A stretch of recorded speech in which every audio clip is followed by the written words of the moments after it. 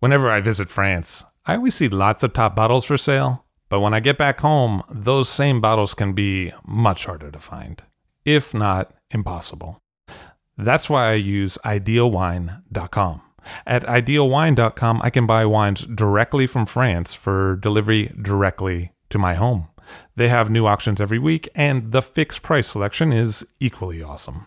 Clos Rougeard, Chateau Rayas, and Ulysse Collin, as well as many more greats from all over France, are regularly available on the website. Best of all, it is simple and hassle-free to buy them. Ideal Wine handles all the customs and logistics hurdles for you and for me. Wines are ordered with a couple of clicks, and then they arrive. It is simple. Check out idealwine.com for more information. That's IDEALWINE.com to find what you'd like to be drinking. I'll drink to that, where we get behind the scenes of the beverage business. I'm Levi Dalton. I'm Erin Scala. And here's our show today.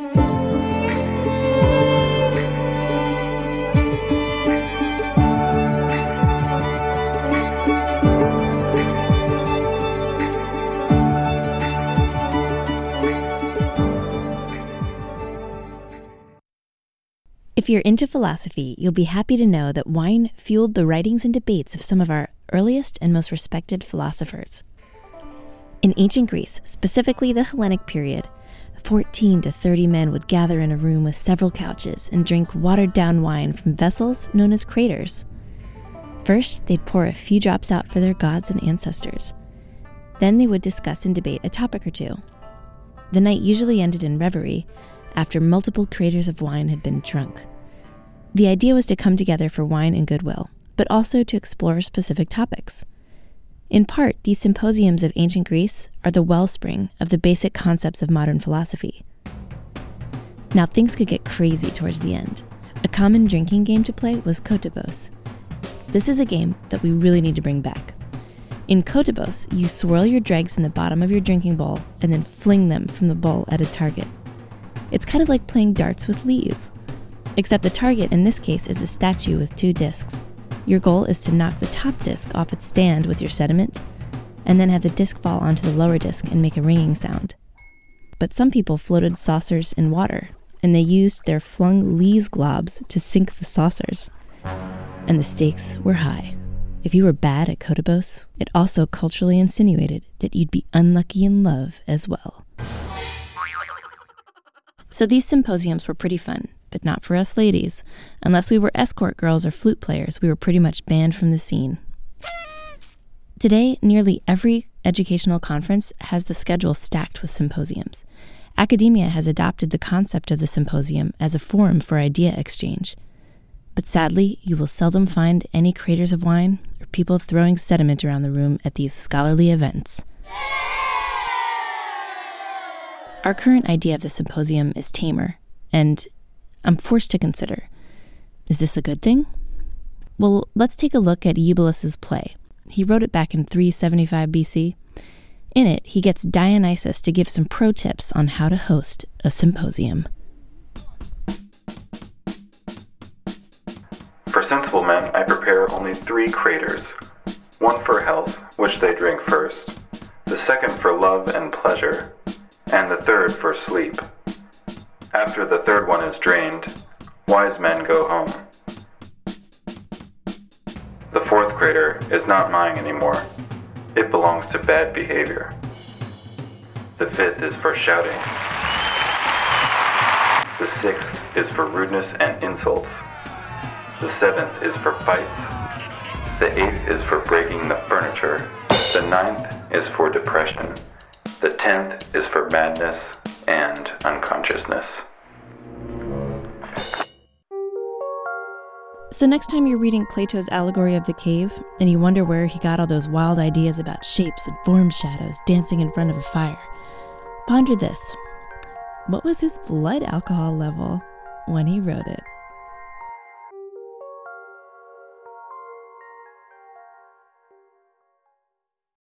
It's not enough to make great wine. You also have to reach the consumer that appreciates that wine. And that's where Offset is an incredible asset. Offset is an independent brand design and commerce technology company that connects with wineries on a human level to help them connect with consumers on a human level. Offset is based in wine country and staffed by creative strategists and technologists who are superb at helping create and evolve wine brands through visual identity and package design, developing the look, feel, and tone of your web content, as well as building beautiful and effective websites powered by their proprietary e-commerce platform, Offset Commerce. That's why leaders like Frog Sleep, Grace Family Vineyards, and Rain Winery already rely on Offset. Reach out to the brilliant team at Offset at offsetpartners.com. That's OFFSET partners with an S.com. Offset is focused on the wine industry and can embrace the nuanced needs of your wine brand.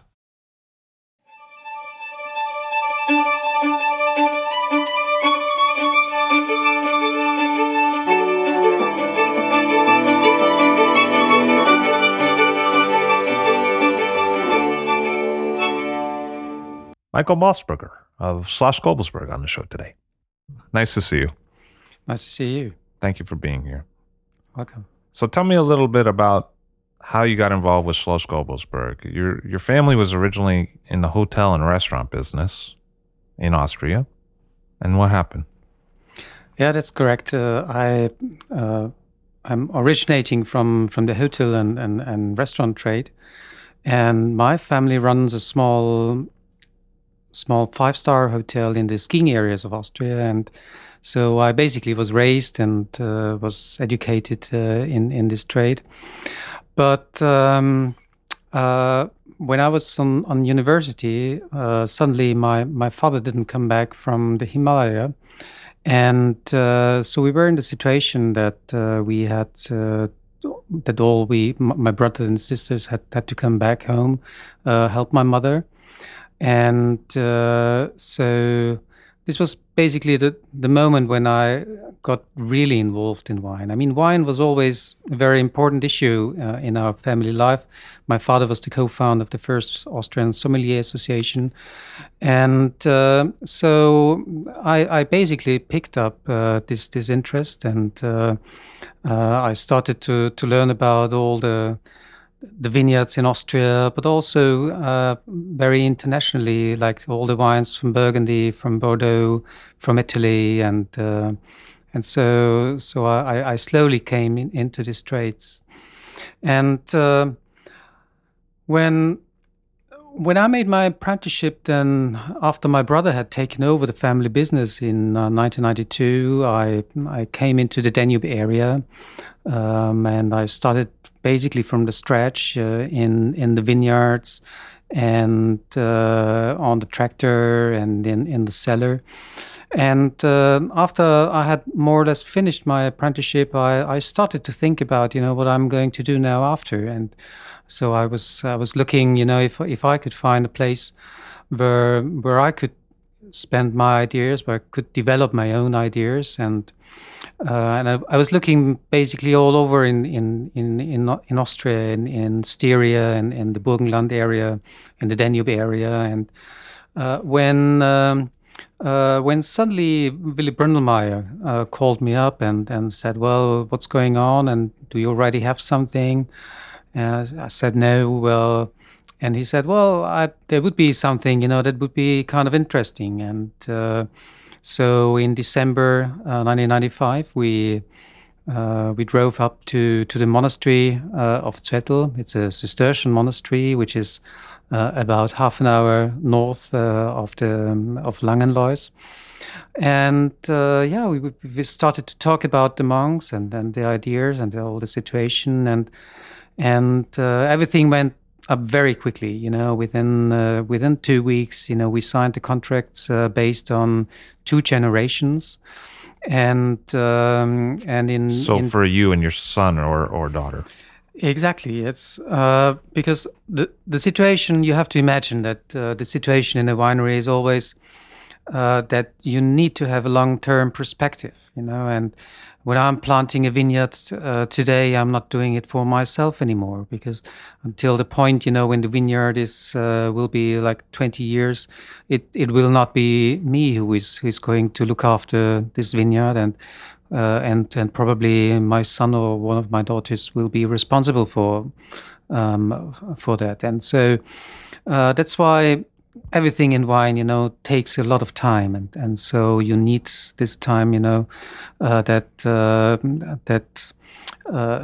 you also take investments in a project like Gobelsberg. Did you find that the monks took a longer term view of winemaking than other people you'd encountered? The thing is that in a family business, normally you have a perspective of one generation, because I mean the most important and the most difficult project for every father is to bring a winery or a business into the next generation. Monks are thinking differently, because monks have a perspective of centuries and not of a generation. So here's a completely different thinking, So before you arrived at the winery, you did stages, and you worked with Fritz Salomon in the Kremstal for a bit. What was that like? I had a great relationship with Fritz. I mean, he's about my age, and he taught me a lot of things that are very important in what I'm doing now at Gobelsberg. Because in these days, I was interested not only in wine, I was also interested in all other aspects of agriculture, acres and fruit trees, and in this estate, we were producing not only wine. They had a very good restaurant actually there, and so beside the agricultural side, we did a lot of things there that we were using then in the restaurants. Animals, we had sheep, we had goose, turkey, everything, and so apricot trees, and so a lot of things we were producing. We were producing eau de vie and all that kind of stuff. So it was a kind of a very universal universe, a very kind of still very old-fashioned universe, because it used to be a structure that really came from the past. The structure of the Gutsbetrieb, which is something that already Steiner used in his philosophy of biodynamics as a whole universe that he was thinking that should be maintained in agriculture. Fritz was married to a daughter of the Jamek family, and you also worked at Jamek, which is another kind of iconic Austrian estate. What was it like working at Jamek? Jamek was one of our major suppliers in the family business. I mean, we had a very, very long relationship with the Jamek family, and he used to be an iconic personality in Austria. He was beside Father Bertrand at Gobelsberg. He was the big supporter for a dry Austrian style of wine, and so. He was very, very specific. I really learned a lot from him, especially when it comes to careness and strictness in what you need to be, what you need as a winemaker, for the consequences that you need in winemaking. A lot of people talked about those wines as somewhat traditional, but also somewhat unique. How would you kind of describe what he was up to at that time? It was unique because he was kind of sensitive towards acidity, and so he was practicing on a quite regular basis malolactic fermentation. So which was very unusual, in these days. Nowadays we are also practicing malolactic fermentation, not on a regular basis, because I think that's not really in the style of the Austrian wine culture, but especially in very cool and late ripening years, when we have rather high acidity levels. Instead of reducing chemically acidity, it's an appropriate tool to balance the wines here a little bit with a little bit of malolactic fermentation. So how did you meet Willy Brundermeier? How did that segue that he knew to call you about Schloss Gobelsberg? Willy I know from also from my times at the family business. I knew him as being one of Austrian wine professors, if you would like to say. I mean, whenever I had a question, when it comes specifically to wine techniques and to understand when I was learning about wines, and then he was one of the guys that always had a good answer. I mean, he had a very, very university approach also to winemaking. He also knew a lot of things what the colleagues in France were doing. So because his wife is French, and so they had a big relationship to France, and he was introducing a lot of French techniques in Austria. I mean, he's one of these personalities who were very important for the Austrian wine developments in the past 30 years. And so, yeah, I mean, we had a good friendship, and we always kept contact also during my times when I made my apprenticeship. And he also knew, that I was looking for a place, where I could bring in my ideas on winemaking. And you had taught yourself some other languages and traveled before taking up Gobelsberg. Is there other vineyard or winemakers that really influenced you before you started out on your own? Especially in my hotel years, and so many years, I visited quite a lot of different vineyards and wineries in Italy, in France, in Germany, and in Austria, which was very important because it's always important, to visit wineries, to get an idea. But certainly, I think it's important to understand why people are doing certain things in their area. But on the other side, for me, it was always important to respect our own traditions and to find out, what's our culture in the Danube area. And to keep in focus and an eye actually on these specific situations, and rather than trying to copy things from other areas. I think it's a pro and a contra in a way, because I remember very well because when I started, there was this was the times when Napa started to challenge Bordeaux, and later on in the late 90s we had the same thing in Austria going on when Austrian wines were compared to white Burgundy wines. You probably remember that with Chances Robinson and all these statements that came after that. And on one side, it helped a lot, certainly. It certainly was a beginning on the international wine scene, these tastings. But on the other side, I always felt it a little bit stupid, because definitely if you're looking to the wines, I have great appreciation for Burgundy wines and my colleagues in Burgundy, and but for me it was never a question, of what is good and what is better. I think that a good wine is a wine that really represents its origin, and so in that respect, I've always been trying, to make wines that are representing our area and that are representing our vineyards, and are being still a part of our culture. So speaking about that culture, the Schloss Gobelsberg has a very long history spanning almost 1,000 years. How did that sort of start? Where is it exactly, and how did it develop over time? The Schloss is indicating castle, so that means it still is. It is a castle, and the history here goes back quite far beyond that. The settlement time started there about 3,500 years ago. It's a place that was settled through Roman times, Middle Ages, first written documentation in the 11th century, and so on. But what we are referring today is basically the history of the monastic estate, Schloss Gobelsberg, and this history starts basically in 1171. That in the 11th and 12th century, the Cistercian monks were spreading all over Europe, coming from Burgundy. And one of these monasteries was founded in just about 20 to 30 minutes north of Langenlois.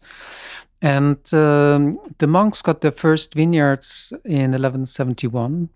And so overall, the centuries, they starting, that one vineyard after another were coming to the property. So it's quite a long time, and you can imagine that, when you're collecting vineyards over so many hundreds of years, that's there's coming something together. And if you look into the vineyard spread that the monastery had in the mid 18th century, you recognize that they already had vineyards in the south of Vienna.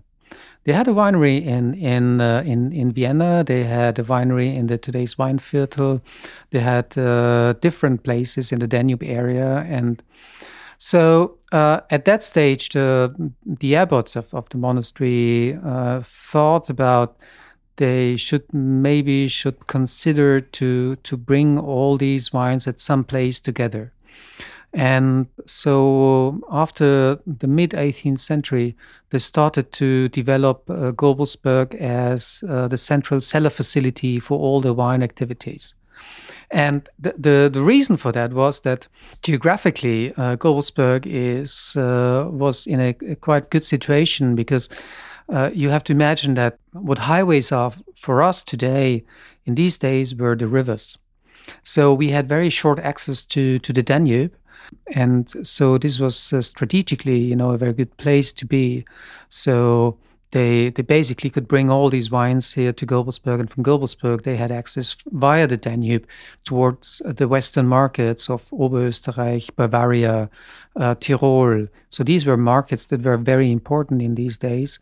And so from that time on, they slowly developed Gobelsberg as their central cellar facilities. And in the 20th century, the wines were often exported out of Austria. Gobelsberg was one of the wineries that started to export wines quite early. I mean, I was looking through papers of the 70s and 80s, and already in these days they were exporting to the US and to England and to Germany and so on. And in these days they had a very personality, Father Bertrand, that used to be someone he was really, very well known in these days in Vienna. He was known as a colored dog, as we say, and women liked him very much, and so he was, in the scene. The monk thing gets the women every time. In a way, yes, absolutely, yeah. I knew him very well because he was very much involved, actually, when we took over, and he was a great source for me because I had the possibility through him, to get a lot of information from his days and from how they were working and what the situation was there, and or a lot of pictures, actually. Yeah, I have pictures back to the 30s, from vineyard sites and from the castle. So he was a great personality, and certainly the crisis of 85 made a kind of an end to all of this, and slowly, it took quite a while, actually, to pick that up. And nowadays we were working quite international. So about 2/3 of our production is exported to international markets, to the US, Canada, but all over Europe, but also to Asia. And I always believe that Gobelsberg deserves to be, one of the representatives when it comes to Austrian wine culture. I have a very deep belief in that, and so I'm doing my best, to put Gobelsberg on the map of all these wine lovers. Why do you think the monks chose to bring in someone that wasn't a monk from the outside to look after the winery? It's a difficult situation for a monastery. I mean, you can imagine, for the time being, it's not very hip to become a monk. So I mean, all these congregations, they're suffering.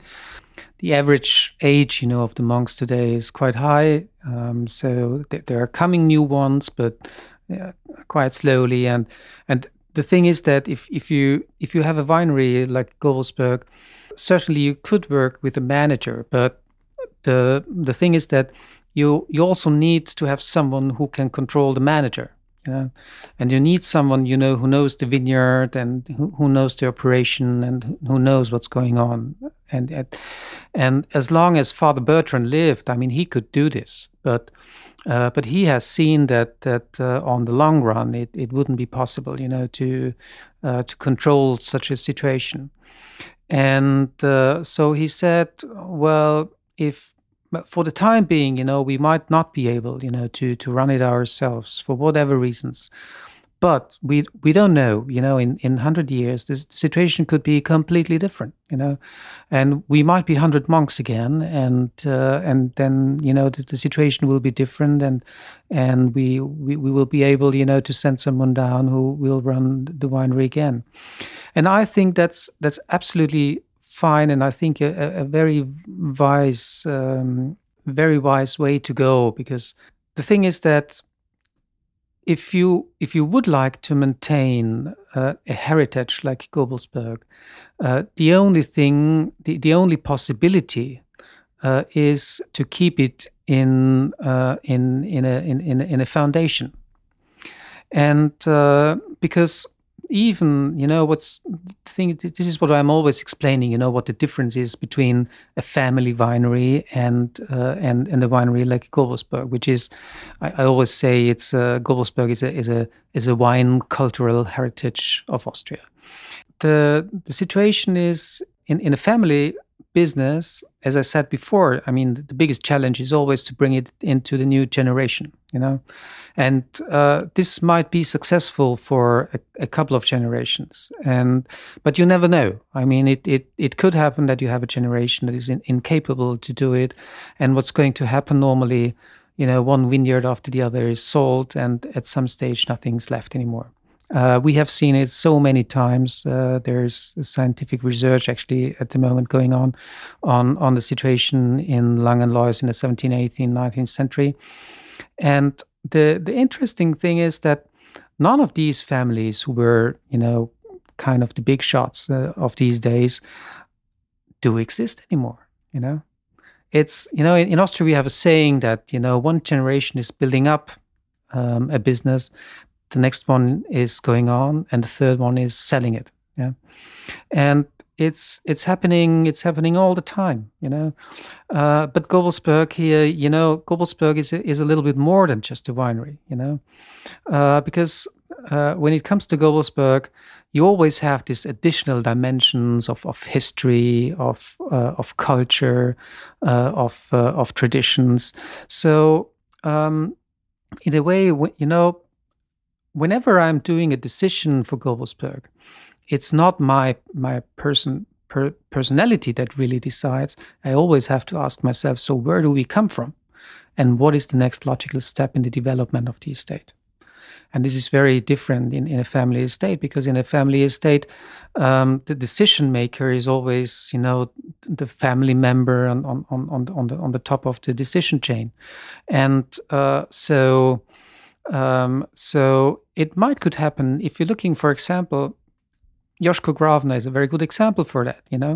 Joschko used to be, one of the really big modernists in his area. Everything, new stainless steel tanks, computer-controlled fermentation, and suddenly he decides, well, this is all crap, and we're going to do it completely the other way. And this is what's going to happen very often in a family. Or the next thing is that a new generation is coming. I mean, if you're looking to what happened in former days, I mean, when a son learned from his father, it was a kind of continuity going on. Nowadays, we are in a completely different situation. My son is going to a winemaking school. He's going out. He's going to make a stage in France, in the US, in Australia or South Africa, or wherever. And at some stage, he will come back.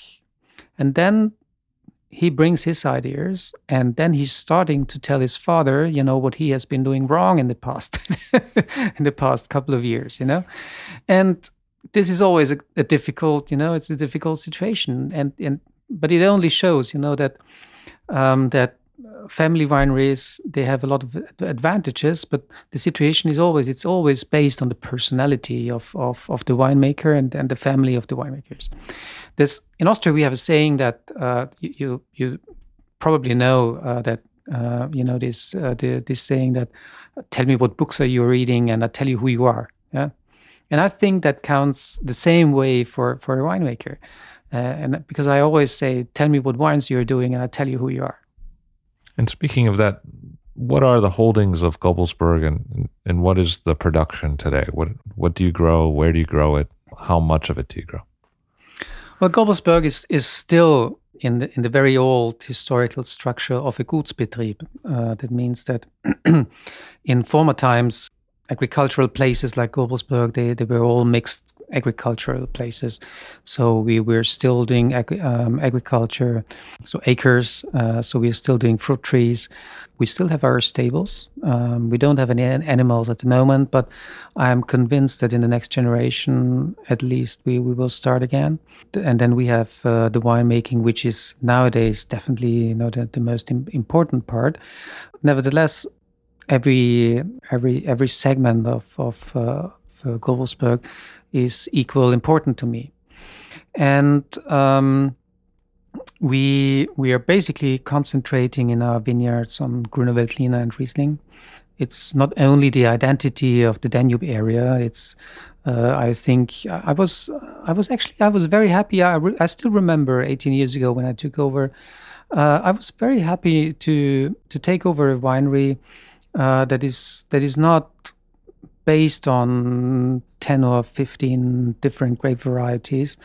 I really could stick to the things that I felt important, and especially in concentrating on Grüner and Riesling, because I thought that there are so many things still to do with Grüner that I don't want to waste time with other grape varieties that had definitely been here in our area, but for many reasons have been proving not to be the right representatives.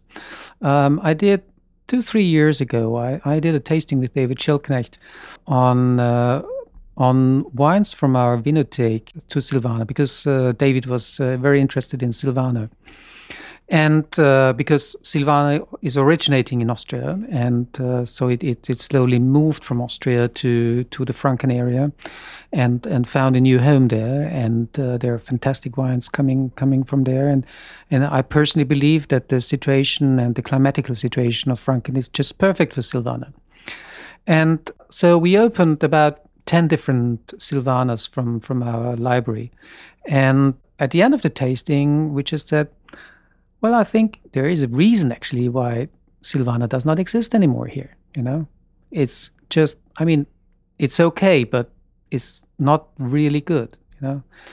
And so Grüner Veltliner, I think, is a great grape variety, and it developed in our area.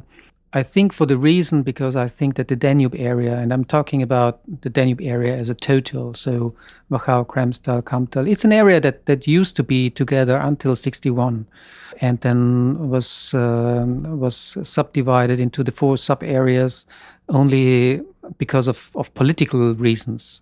So, when politics comes into game, there's a lot of nonsense going on.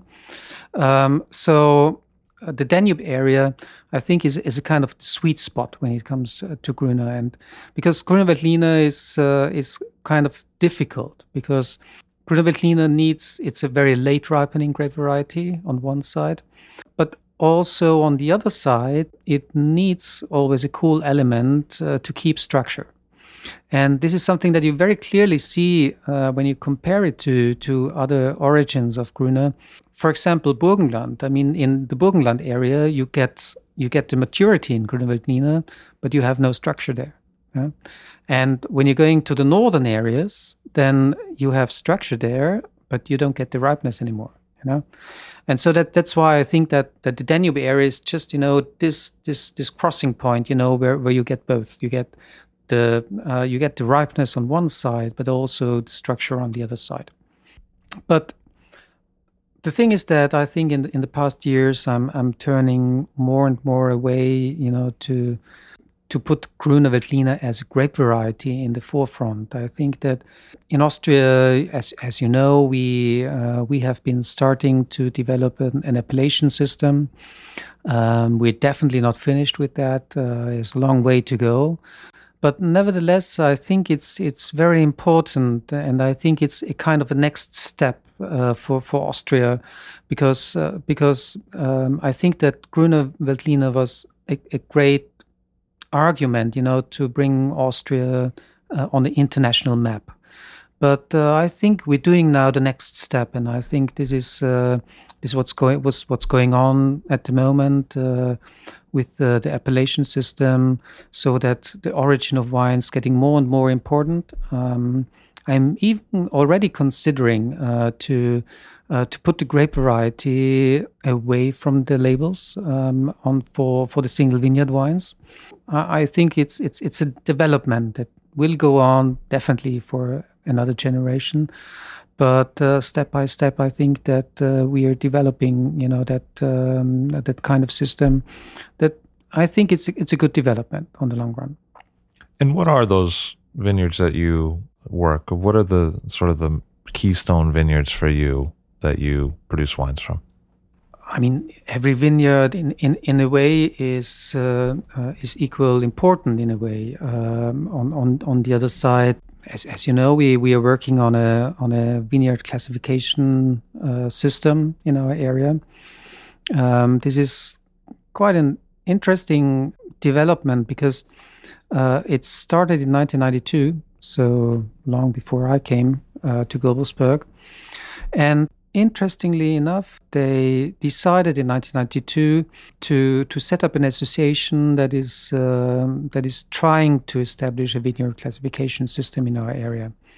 And as you know, I mean, a vineyard classification system is not something that you can do, from one day to another.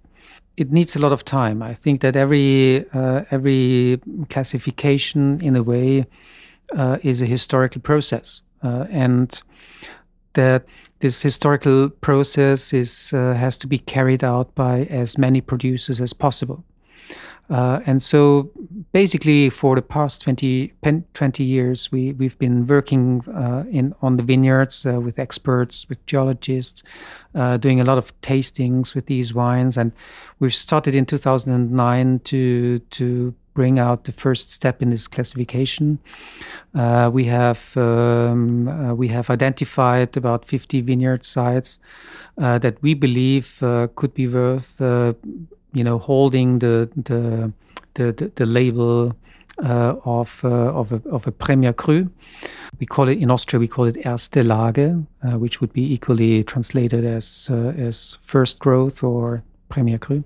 The system is also indicating to have a Grand Cru, but Grand Cru is not detected at this stage of the development.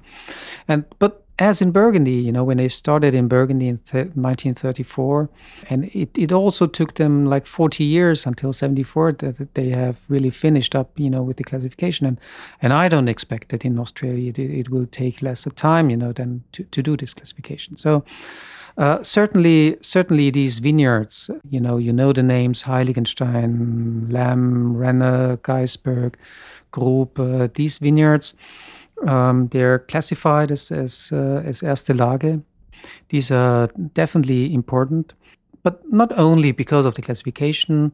We have in these holdings, we have some of our oldest vineyards, and this is also very important for me because when I said that I believe that Gobelsberg is a heritage in the Danube area, I think also when it comes to the genetical side of our vineyards, I think that Gobelsberg is a heritage. And if you're looking to the vineyards that were planted in the 40s and 50s, it was a time when the monks did the grafting still by themselves, and if you're doing for generations the crafting yourself, you get a very specific selection in your vineyards. And it's something that I believe it's not essentially better than anything else, or maybe the selection of a neighbor or another winery. But it's a selection that has a historical approach to the winery. It was selected within the winery. And I believe that in the times before the clonal selections started to get hold on our vineyards, that the individualization between the wineries were much bigger. Because everyone was selecting in a different way, and so the way how the selection was done and was leading, to the situation that the wineries had a very specific personality. This is not something that what I would say, something is quality-wise now better than anything else. I think it's just a personal and historical development. And I think this is something, that we should regain. And this is something that we should, come back to. And for all our plantings, we've doing since in the past 18 years. It was a very important part actually of my work, to maintain this genetical material. All our new plantations are based on that, and we're trying basically, to develop this culture on. Did you feel that because they were monks, they took a different approach to hands-on labor, or perhaps use or not use of chemicals, either in the vineyard or in winemaking? In general, I think that as a kind of a general idea for every monk, a sustainable approach is kind of essential. This is what I've learned when I took over at Gobelsberg, when I was looking, to the vineyards and to the healthiness of the vineyards. There was no big damage done, and because Father Bertrand has always been living, especially, when you have to consider the concept of mess wine, the altar wine that you use in the daily masses. Is based on naturalness. It's you're not allowed, to add any additives, no matter if it's sugar or acidity, and no manipulation is allowed, and so I think a kind of a sustainable approach, to the vineyards is I think it's a base concept actually to that. So when it comes to that, I think, and this is something that we still maintain.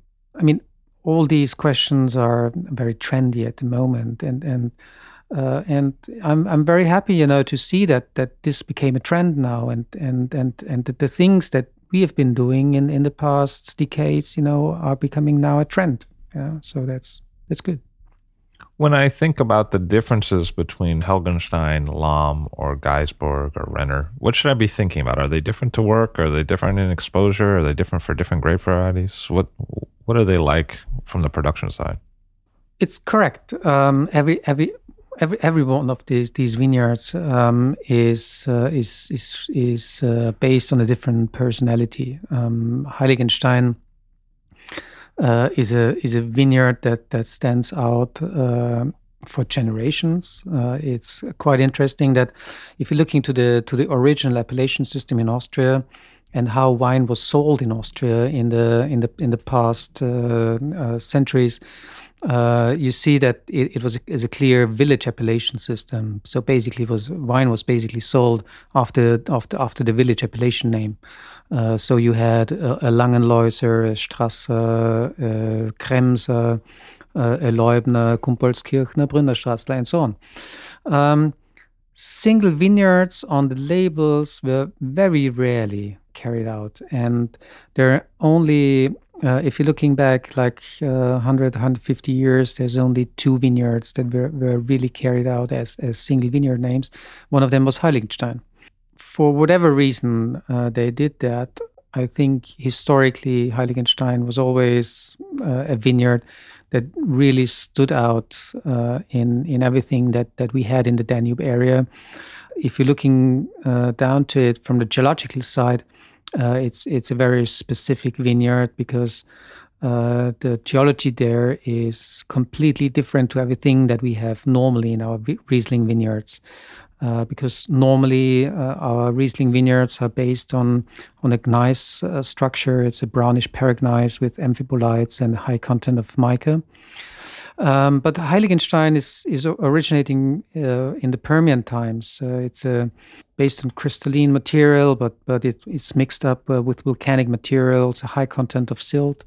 And so the whole structure in this vineyard is completely different to everything else that we have. This is probably one of the reasons why Heiligenstein stands out so. Legendary on Heiligenstein is also, the naming of Heiligenstein. It's the holy stone. It's not. It's always translated as holy stone, but which is not really correct. It's correctly translated. It should be named as the stone of the saints, which is in German. It's only two letters actually that differentiate between holy stone and the stone of the saints. Quite interesting actually, and for some reasons, everyone would explain to you that Heiligenstein would be translated as holy stone, but which is not really correct. And many people tell this story about Heiligenstein being the hell stone, which is also not correct. Because a Helen in about 1,000 years ago was a mountainside that suddenly made a stroke down. I think there's a specific name in English, but I've forgotten it. The thing is that what we still don't know how it came to the change, from this sudden falling down of a mountainside to the saints, and this transferring is. I've been discussing it with John Hager last year, and with someone who is very into that historical naming things, but it's still we still don't know very much. Nevertheless, Heiligenstein is historically one of the really outstanding Riesling vineyards in our area. And if you're looking to the slope of Heiligenstein, so the outrunning hill, we have the vineyard which is called Lamb. And when you're looking now to this situation between the terraces on Heiligenstein on one side and on Lamm on the slope of the other side, it's not only the specific situation there. I think it's something that is a kind of an overall structure that you find very often in the Danube area. Because if you ask yourself why we have two grape varieties in the Danube area and not one, like in Burgundy, for example, the reason for that is based on our vineyard structure. If you're coming to the Danube area with open eyes, what are you going to see? You find there basically two archetypes of vineyard sites. You have on one side, you have terraces along the Danube and the side rivers of the Danube, which are very, very dry, high mineralization in the soil, which is ideal for Riesling production. But on the other side, we have vineyards that are based on loess, on clay, sandy soils. So vineyards that supply much better water supply to the wines. And this is absolutely not appropriate for Riesling. Riesling doesn't like that. And here comes Gruner into the game. And so basically Gruner and Riesling are complementary grapes. So what one likes, the other doesn't like, and the other way around. And as we have in our area, these two archetypes of vineyards, so it's a perfect mix, that we have through these two grape varieties. And if you look into Heiligenstein, you find exactly this situation that especially when you're looking to the best places for Gruner Veltliner, I think that for a great Gruner Veltliner, you need two components come together. You need, on one side, you need a good water supply to the wines. This is one aspect. But on the other side, you need a good mineralization in the soil. So this is something that is exactly, on the outrunning Riesling terraces. This is what you find, because here you find already good water supply. And on the other side, through the erosion from the terraces, you have a high mineralization in the soil, So here you find basically the sweet spot, And that counts, no matter, that counts for Wachau, that counts for Kremstal, that counts for Kammtal. So whenever you're looking out for that, it's highly recommended, to look after these places. Something interestingly, if you're looking on Google Earth, for example, on the situation, this is something that you also can see in nature, and then something that you can also see on the satellite. Because the funny thing is that when you're looking on the satellite, on Heiligenstein, you see the horizontal terraces coming down the hill, and suddenly the orientation of the plantation of the vines are changing from the horizontal to the vertical. Yeah. And this is something, and exactly at that point, you have the border between Heiligenstein and Lemm. Yeah. And what about Geisberg? How should I understand that? Geisberg is the neighboring vineyard to Heiligenstein, so they're very close. They're really side by side, but right in between, there's the geological border between the primary rock and the Permian soil of Heiligenstein.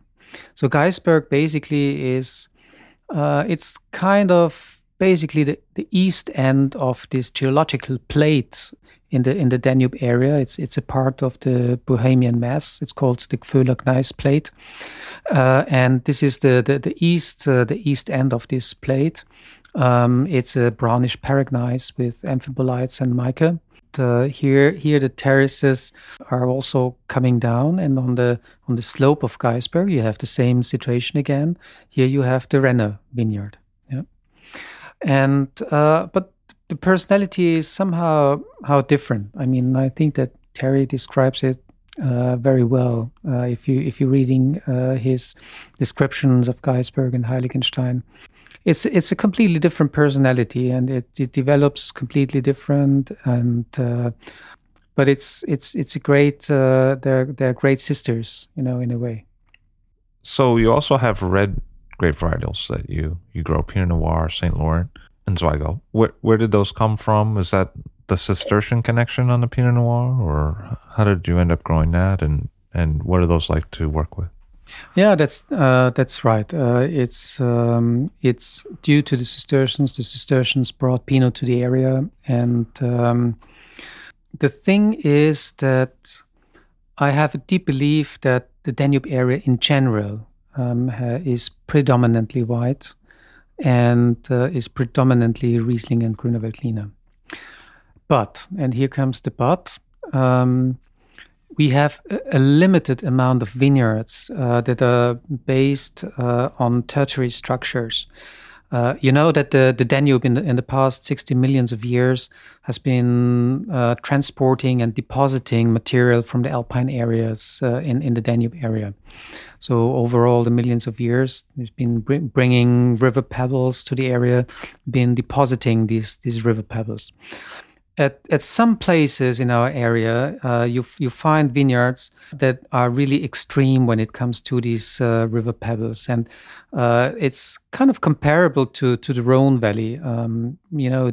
This galette type of pebbles, like feast-sized round pebbles, and as you can imagine, you have a very good drainage in these vineyards, which means that in our situation of an average precipitation of about 450 liters a year, we are running during the summer times in very early dry stress situation in these vineyards. And this is something that as a wine grower, you don't like at all for white wines, because for white wines in general, you rather have the strategy of having a moderate to good water supply to your wines, because otherwise you're forcing the wines to produce too many phenolic components in the grapes. I personally believe that in these vineyards where you have this very early dry stress situation, it's much more appropriate to grow red wine than white wine. And here I'm concentrating on the Pinot Noir family. So Pinot Noir, Saint Laurent, Zweigelt, these are basically 3 generations of Pinot Noir. So Saint Laurent is a direct child of Pinot Noir. And in the next generation, Zweigelt is also directly related with Pinot Noir, because Pinot Noir is the grandmother. If if you want. And so here I'm basically, trying, to find out, what kind of personality we get from these vineyards. For the time being, we have the whole family in our portfolio.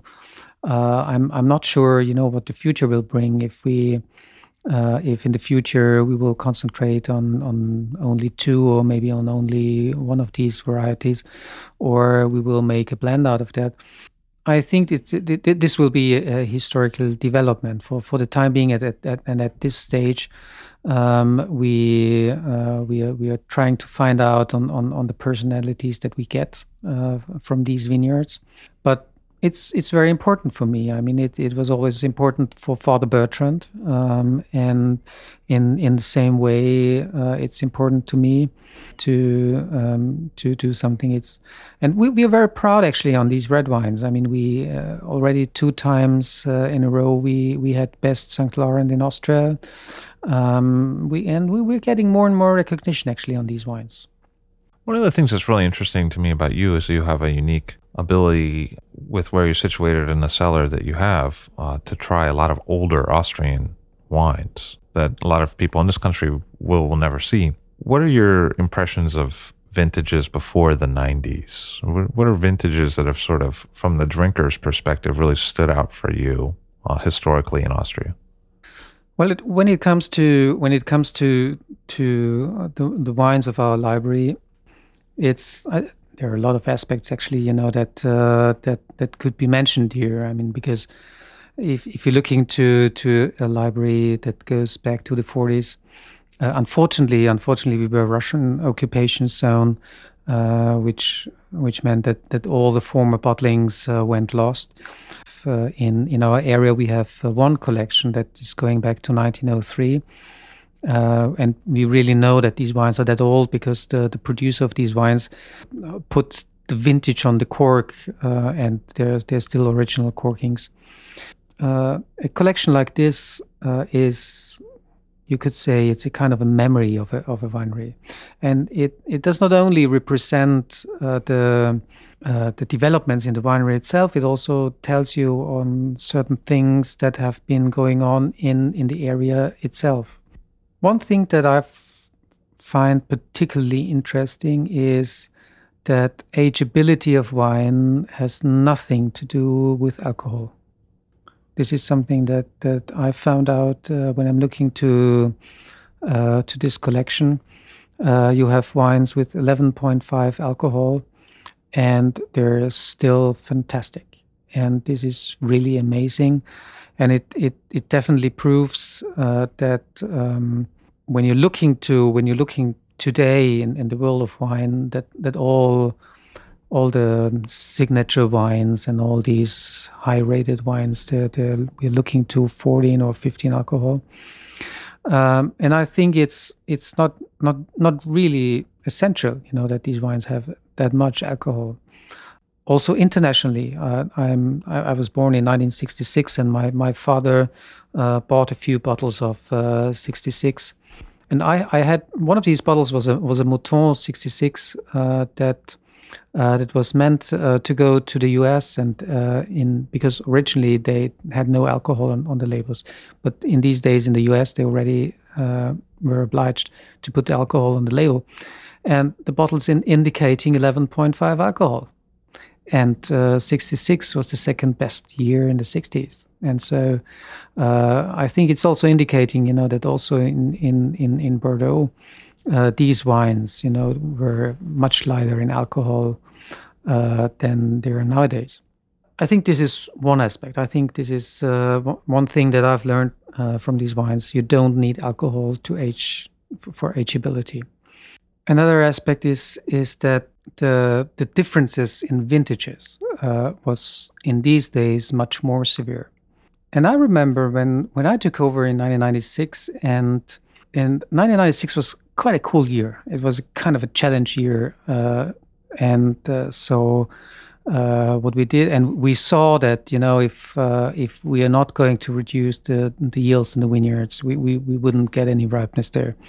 So we started to make green harvest in July, and In these days, it was the first year, and Father Bertrand regularly, went through the vineyards, and when he saw what we were doing, he came to me and said, "You are kind of, you're a very brave man, because this is something that is very unusual. We have never been doing this, And the thing is that in these days,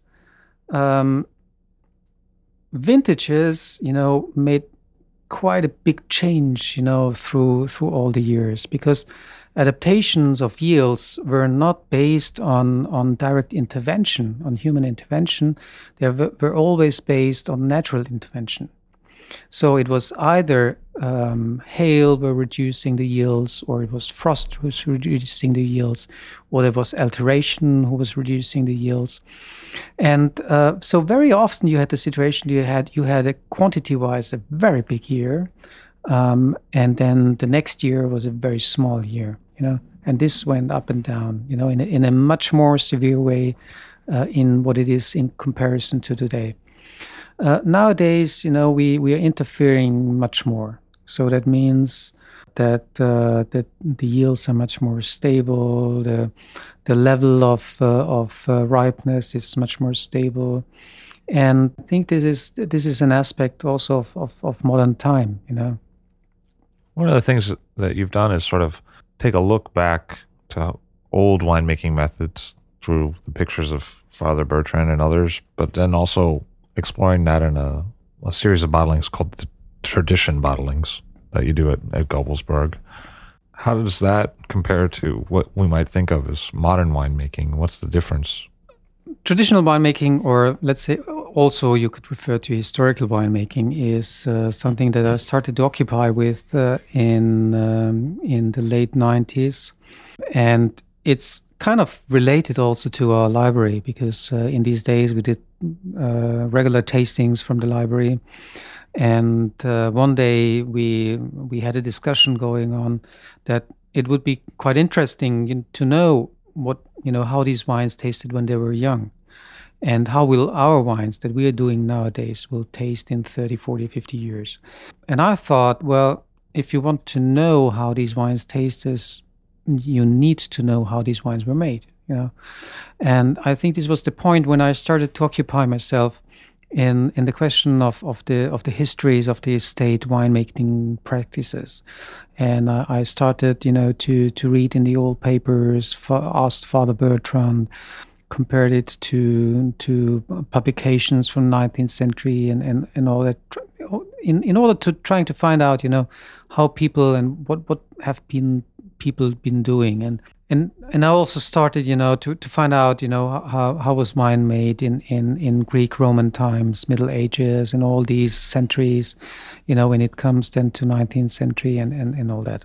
What is kind of interesting when you're looking at that is that if you're starting with Greek Roman times up to the mid 19th century, and if you're looking to the craftsmanship side of winemaking, there's not really much has been changing in these 2,000 years.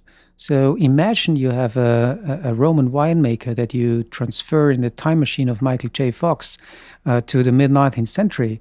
He could have very easily worked with the tools that he would have found 2,000 years later. With the mid-19th century, a lot of things started to change because due to Industrial Revolution, more and more technical equipment came into the cellars and started slowly to change the craftsmanship side of a winemaker over the next 150 years and up to the point when you start to talk about modern winemaking.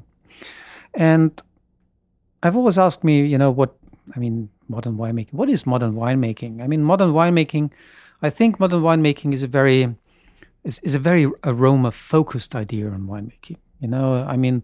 Considering what we're doing nowadays, all our attentions in our vineyards are aimed to produce as many aroma components in our grapes as possible. And then at the perfect ripeness level and the perfect aroma ripeness level, we are harvesting these grapes. And in our cellar work, we're trying now to protect these aroma components now as good as we can to bring the maximum of aroma components now into the bottle and into the glass. So I think every decision that we're doing, no matter if it's in the vineyard or if it's in our cellar work, is somehow circling around this idea of aromas and what's going to happen with the aromas and all that. I think this is a very, very accurate thinking, and it's also kind of reflected in our today's thinking. If you look into all these perfumes and all that kind of stuff, everything is smelling and whatever. But if you look into the universe of a 19th century or early 19th century winemaker, they had a completely different idea on winemaking. And because in these days, they had the imagination that for every wine, you have a kind of an ideal or a mature state. And my responsibility as a winemaker is to transform the wine from its embryonic state now into his ideal. You could say it's a kind of a Platonian idea, because it's here you're not talking about the preservation of aromatic components. You're talking about the development process, and this is something completely different.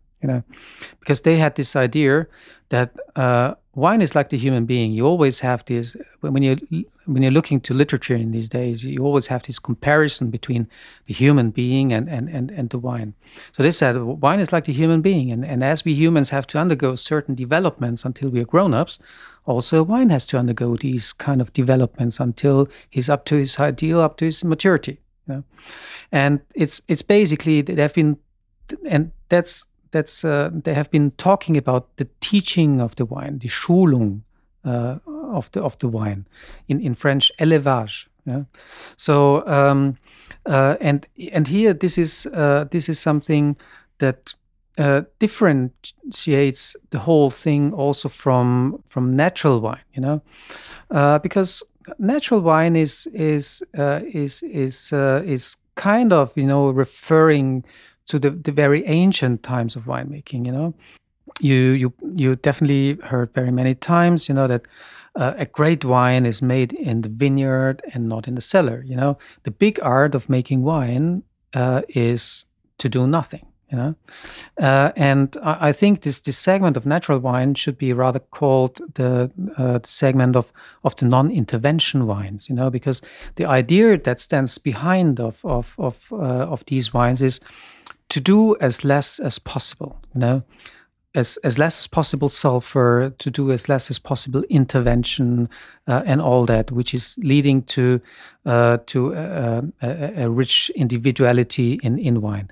And I think this is very important today. I think if you look into the world of wine nowadays, you recognize that wine is getting more and more standardized. If you're buying a Cabernet in a certain price segment from Argentina, from France, from Australia, you hardly can recognize the differences between these wines. It's with all the technical and chemical possibilities that we have nowadays, all these wines, they get more and more equal. And I absolutely understand and support, a movement that says, well, this can't be, our responsibility. I mean, I think that one of our base responsibilities as a winemaker is to represent the origins of our wines, And so I think that we have to find ways, to find the identities or a new identity of our wines. And I think that might be that natural wines is a step too extreme, but nevertheless, I think it needs the initiative, to get things moving. And so, I mean, when we have learned that through all these technological and chemical interventions, you get to more standardization. On the other side, the less you do in the interventional side, the more individualization you get. I think this is something that we have learned through that. But the difference to the traditional winemaking is that traditional winemaking was not about doing nothing. It was the direct intervention and the direct relation between the winemaker and the wine. It was my responsibility. The relation between the winemaker and the wine is much more a relation between a teacher and his pupil. It's my responsibility to teach the wine up to his potentials. And it's up to my experience and up to my knowledge to know what the wine needs now as a next step. And I think this is the very important part when it comes to traditional winemaking. It's always the direct relationship, between the winemaker and the wine. Have you changed things at all in the cellar since you took over? I imagine it's a pretty large space. Is there things that you've done inside the cellar work to make it more comprehensible to you and your team?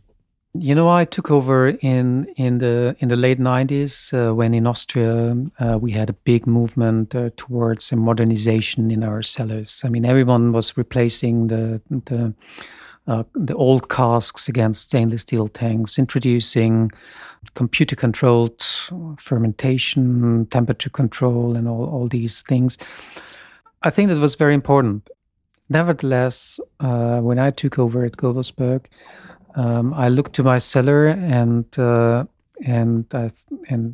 was thinking, what are you going to do now in here? Because you have all these casks and you have a cellar that for so many hundreds of years, wine was made.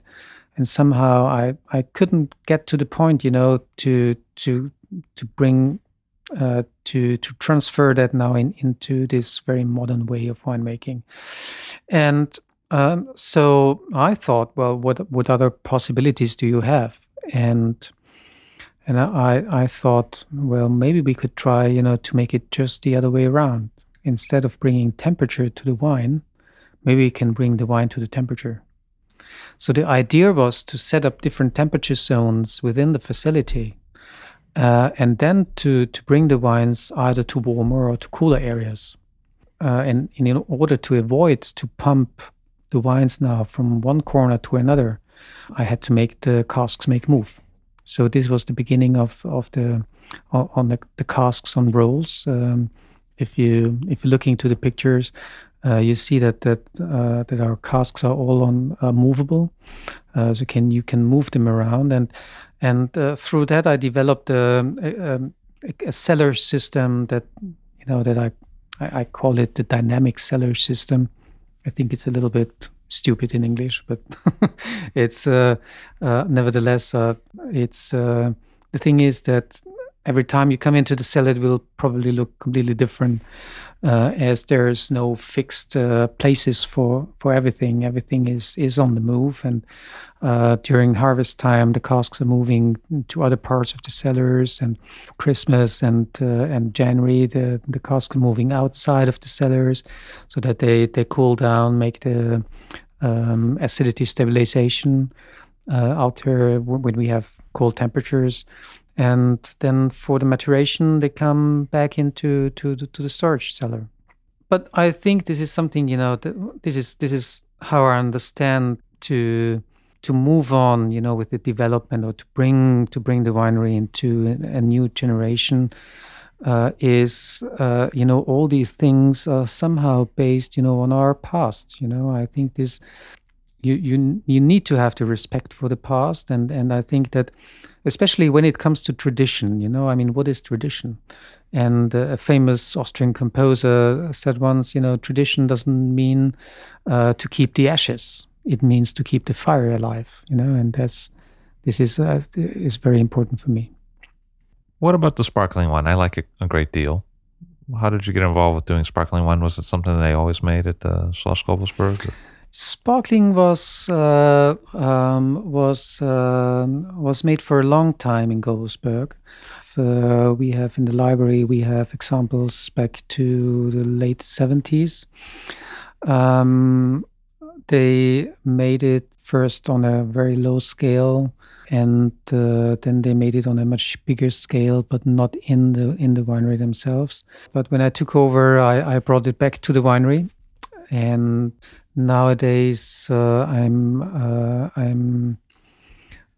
doing also I'm doing sparkling, which is I think is a sparkling that is kind of where I'm also trying, to express, the regional approach with Grüne Veltliner, Riesling, and a little bit of Pinot. I think this is probably one of the exceptions when it comes to the philosophy. I think our sparkling is not made in the old Austrian tradition of sparkling making. Probably the reason is that I grew up with champagne and not with Austrian sect. So that's why I have a great appreciation, for the more creamy style of champagne. And also, my wife is very picky, actually, on that. So I had to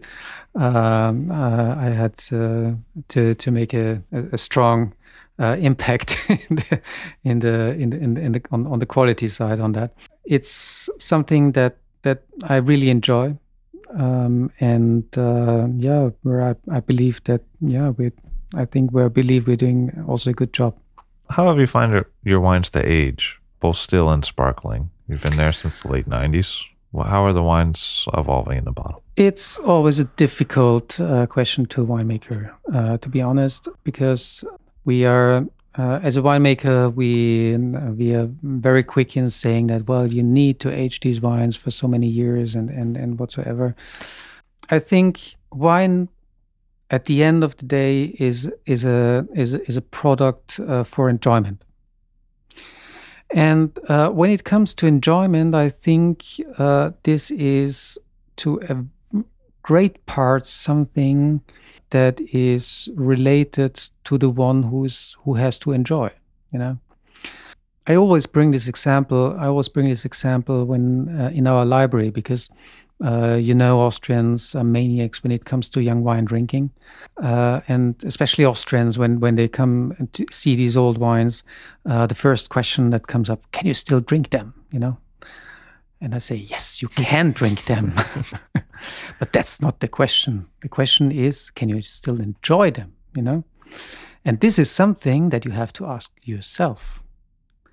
And to explain what I mean, I always come to music. I say, imagine you have a 15-year-old grown-up that has listened his whole life to rock and pop music, and you play now a Fugue by Johann Sebastian Bach to him. Then he will hear this piece of music, but he definitely will not understand the different voices. But imagine now, this 15-year-old is starting to learn piano, and if he's practicing, for a couple of years, he might come to playing fugues. And if you play now exactly the same piece now to him, then he will not only hear it, he suddenly will understand it. And I think this is something that counts for many parts of our life, no matter if it's wine, if it's food, if it's art, whatsoever. I think that enjoyment is directly related to our experiences. And I think if you're never drinking mature wine, you probably won't enjoy it, But my recommendation is, especially when it comes to Austrian wines and also to our wines, is because that's something that I'm quite often asked, when do you recommend to drink your wines? I say, well, I think I recommend, to drink the wines either within the first 2 or 3 years, when their beauty is laid within their youth and the freshness and like a young girl, or after 6 to 8 years, because in between they're going through their puberty, and so this is what I think, and this is what I enjoy nowadays. I enjoy at the moment 07, 06. 04 is brilliant at the moment. 05 is picking up now. So I think that that's a brilliant age to drink these wines. Michael Maasbrugger, thank you so much for being here today. Thank you very much. Michael Maasbrugger of Schloss Gobelsberg. A pleasure to speak with you. Thank you. I'll Drink to That is hosted and produced by myself, Levi Dalton. Aaron Scala has contributed original pieces. Editorial assistance has been provided by Bill Kimsey. The show music was performed and composed by Rob Moose and Thomas Bartlett.